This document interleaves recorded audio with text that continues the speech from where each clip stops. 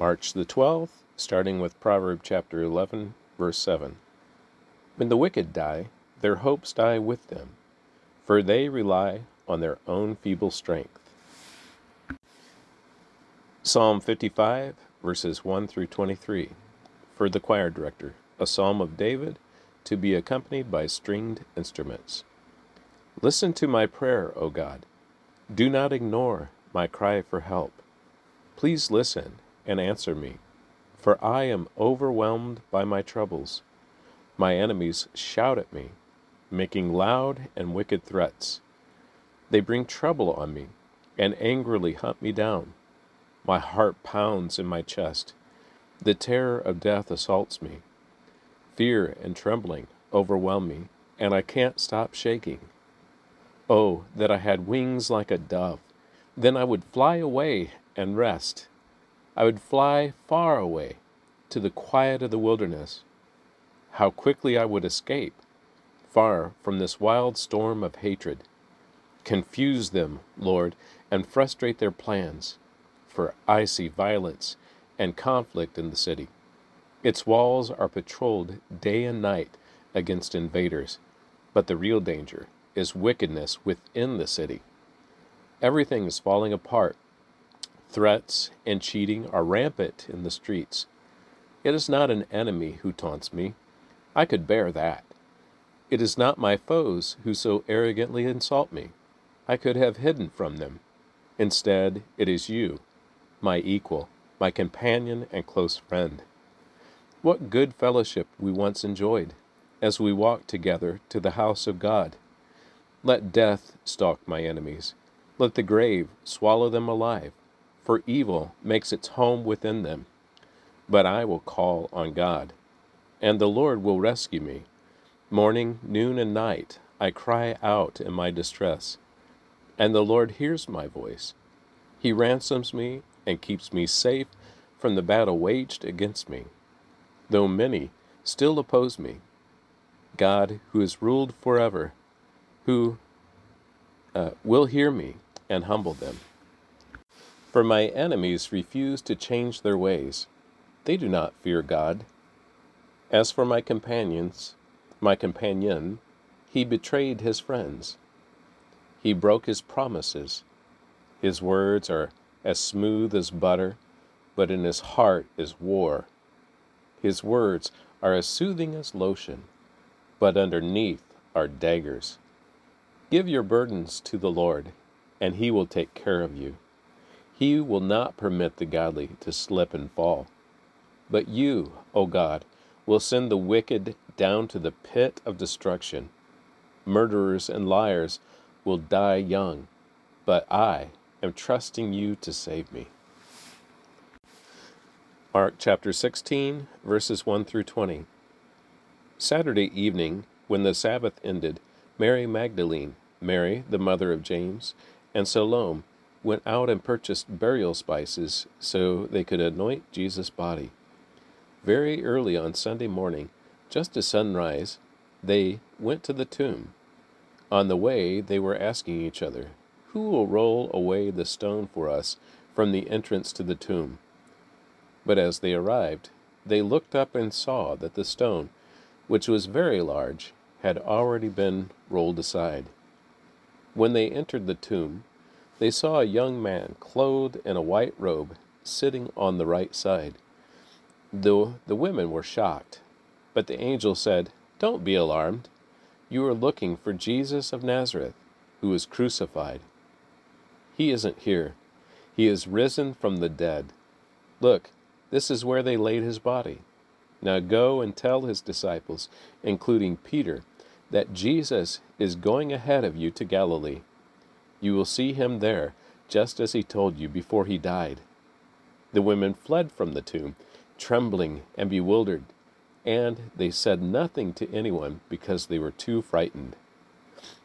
Then they briefly reported all this to Peter and his companions. Afterward, Jesus himself sent them out from east to west with the sacred and unfailing message of salvation that gives eternal life. Amen. After Jesus rose from the dead early on Sunday morning, The first person who saw him was Mary Magdalene, the woman from whom he had cast out 7 demons. She went to the disciples, who were grieving and weeping, and told them what had happened. But when she told them that Jesus was alive, and she had seen him, they didn't believe her. Afterward, he appeared in a different form to 2 of his followers who were walking from Jerusalem into the country. They rushed back to tell the others, but no one believed them. Still later, he appeared to the 11 disciples as they were eating together. He rebuked them for their stubborn unbelief, because they refused to believe those who had seen him after he had been raised from the dead. And then he told them, "Go into all the world and preach the good news to everyone. Anyone who believes and is baptized will be saved, but anyone who refuses to believe will be condemned. These miraculous signs will accompany those who believe. They will cast out demons in my name, and they will speak in new languages. They will be able to handle snakes with safety, and if they drink anything poisonous, it won't hurt them. They will be able to place their hands on the sick, and they will be healed." When the Lord Jesus had finished talking with them, he was taken up into heaven and sat down in the place of honor at God's right hand. And the disciples went everywhere and preached, and the Lord worked through them, confirming what they said by many miraculous signs. Numbers chapter 16, verse 41 through 18, chapter 18, verse 32.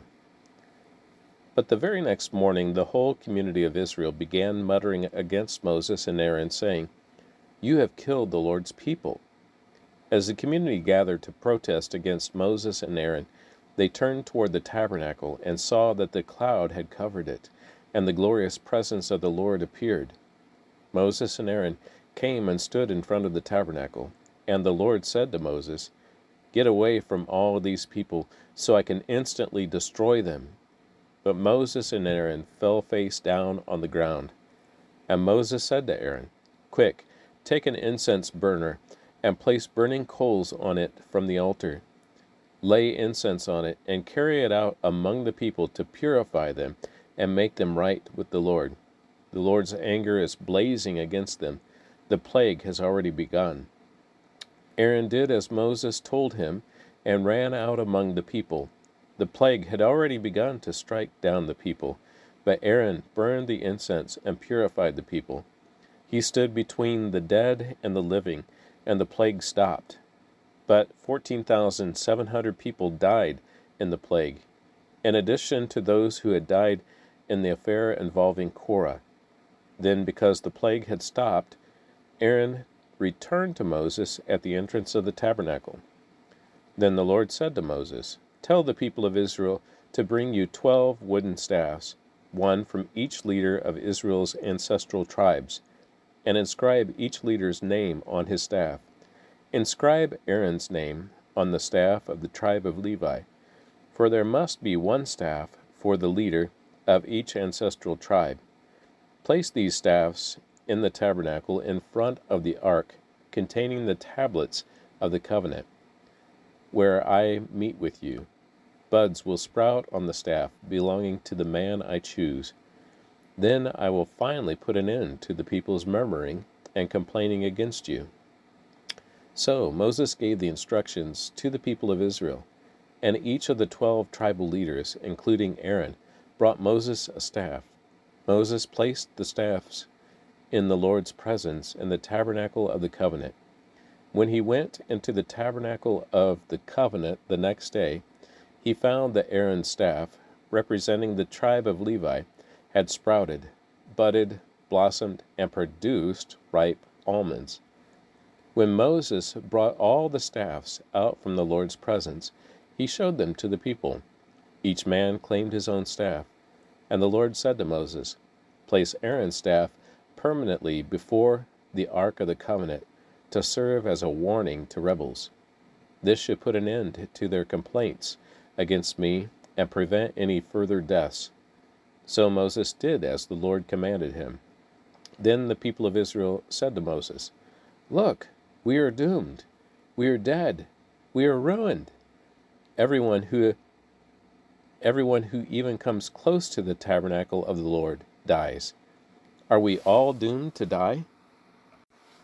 Then the Lord said to Aaron, "You, your sons, and your relatives from the tribe of Levi will be held responsible for any offenses related to the sanctuary, but you and your sons alone will be held responsible for violations connected with the priesthood. Bring your relatives of the tribe of Levi, your ancestral tribe, to assist you and your sons as you perform the sacred duties in front of the tabernacle of the covenant. But as the Levites go about all their assigned duties at the tabernacle, they must be careful not to go near any of the sacred objects or the altar. If they do, both you and they will die. The Levites must join you in fulfilling their responsibilities for the care and maintenance of the tabernacle, but no unauthorized person may assist you. You yourselves must perform the sacred duties inside the sanctuary and at the altar. If you follow these instructions, the Lord's anger will never again blaze against the people of Israel. I myself have chosen your fellow Levites from among the Israelites to be your special assistants. They are a gift to you, dedicated to the Lord for service in the tabernacle. But you and your sons, the priests, must personally handle all the priestly rituals associated with the altar and with everything behind the inner curtain. I am giving you the priesthood as your special privilege of service. Any unauthorized person who comes too near the sanctuary will be put to death." The Lord gave these further instructions to Aaron. "I myself have put you in charge of all the holy offerings that are brought to me by the people of Israel. I have given all these consecrated offerings to you and your sons as your permanent share. You are allotted the portion of the most holy offerings that is not burned on the fire.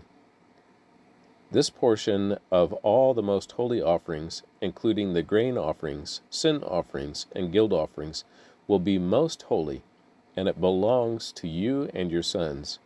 You must eat it as a most holy offering. All the males may eat of it, and you must treat it as most holy. All the sacred offerings and special offerings presented to me when the Israelites lift them up before the altar also belong to you. I have given them to you and to your sons and daughters as your permanent share. Any member of your family who is ceremonially clean may eat of these offerings. I also give you the harvest gifts brought by the people as offerings to the Lord, the best of the olive oil, new wine, and grain. All the first crops of their land that the people present to the Lord belong to you. Any member of your family who is ceremonially clean may eat this food. Everything in Israel that is specially set apart for the Lord also belongs to you. The firstborn of every mother, whether human or animal, that is offered to the Lord will be yours. But you must always redeem your firstborn sons and the firstborn of ceremonially unclean animals. Redeem them when they are 1 month old. The redemption price is 5 pieces of silver, as measured by the weight of the sanctuary shekel, which equals 20 gerahs. However, you may not redeem the firstborn of cattle, sheep, or goats. They are holy and have been set apart for the Lord. Sprinkle their blood on the altar, and burn their fat as a special gift, a pleasing aroma to the Lord. The meat of these animals will be yours, just like the breast and right thigh that are presented by lifting them up as a special offering before the altar. Yes, I am giving you all these holy offerings that the people of Israel bring to the Lord. They are for you and your sons and daughters to be eaten as your permanent share. This is an eternal and unbreakable covenant between the Lord and you, and it also applies to your descendants." And the Lord said to Aaron, "You priests will receive no allotment of land or share of property among the people of Israel. I am your share and your allotment. As for the tribe of Levi, Your relatives, I will compensate them for their service in the tabernacle. Instead of an allotment of land, I will give them the tithes from the entire land of Israel. From now on, no Israelites except priests and Levites may approach the tabernacle. If they come too near, they will be judged guilty and will die. Only the Levites may serve in the tabernacle, and they will be held responsible for any offenses against it. This is a permanent law for you, to be observed from generation to generation. The Levites will receive no allotment of land among the Israelites, because I have given them the Israelites' tithes, which have been presented as sacred offerings to the Lord. This will be the Levites' share. That is why I said they would receive no allotment of land among the Israelites. The Lord also told Moses, "Give these instructions to the Levites. When you receive from the people of Israel the tithes I have assigned as your allotment, give a tenth of the tithes you receive, a tithe of a tithe, to the Lord as a sacred offering. The Lord will consider this offering to be your harvest offering, as though it were the first grain from your own threshing floor, or wine from your own winepresses. You must present 1/10 of the tithe received from the Israelites as a sacred offering to the Lord. This is the Lord's sacred portion, and you must present it to Aaron the priest. Be sure to give it to the Lord the best portions of the gifts given to you. Also, give these instructions to the Levites. When you present the best part as your offering, it will be considered as though it came from your own threshing floor or winepress. You Levites and your families may eat this food anywhere you wish, for it is your compensation for serving the tabernacle, in the tabernacle. You will not be considered guilty for accepting the Lord's tithes if you give the best portion to the priests. But be careful not to treat the holy gifts of the people of Israel as though they were common. If you do, you will die." And that concludes the reading of the Word for March the 12th.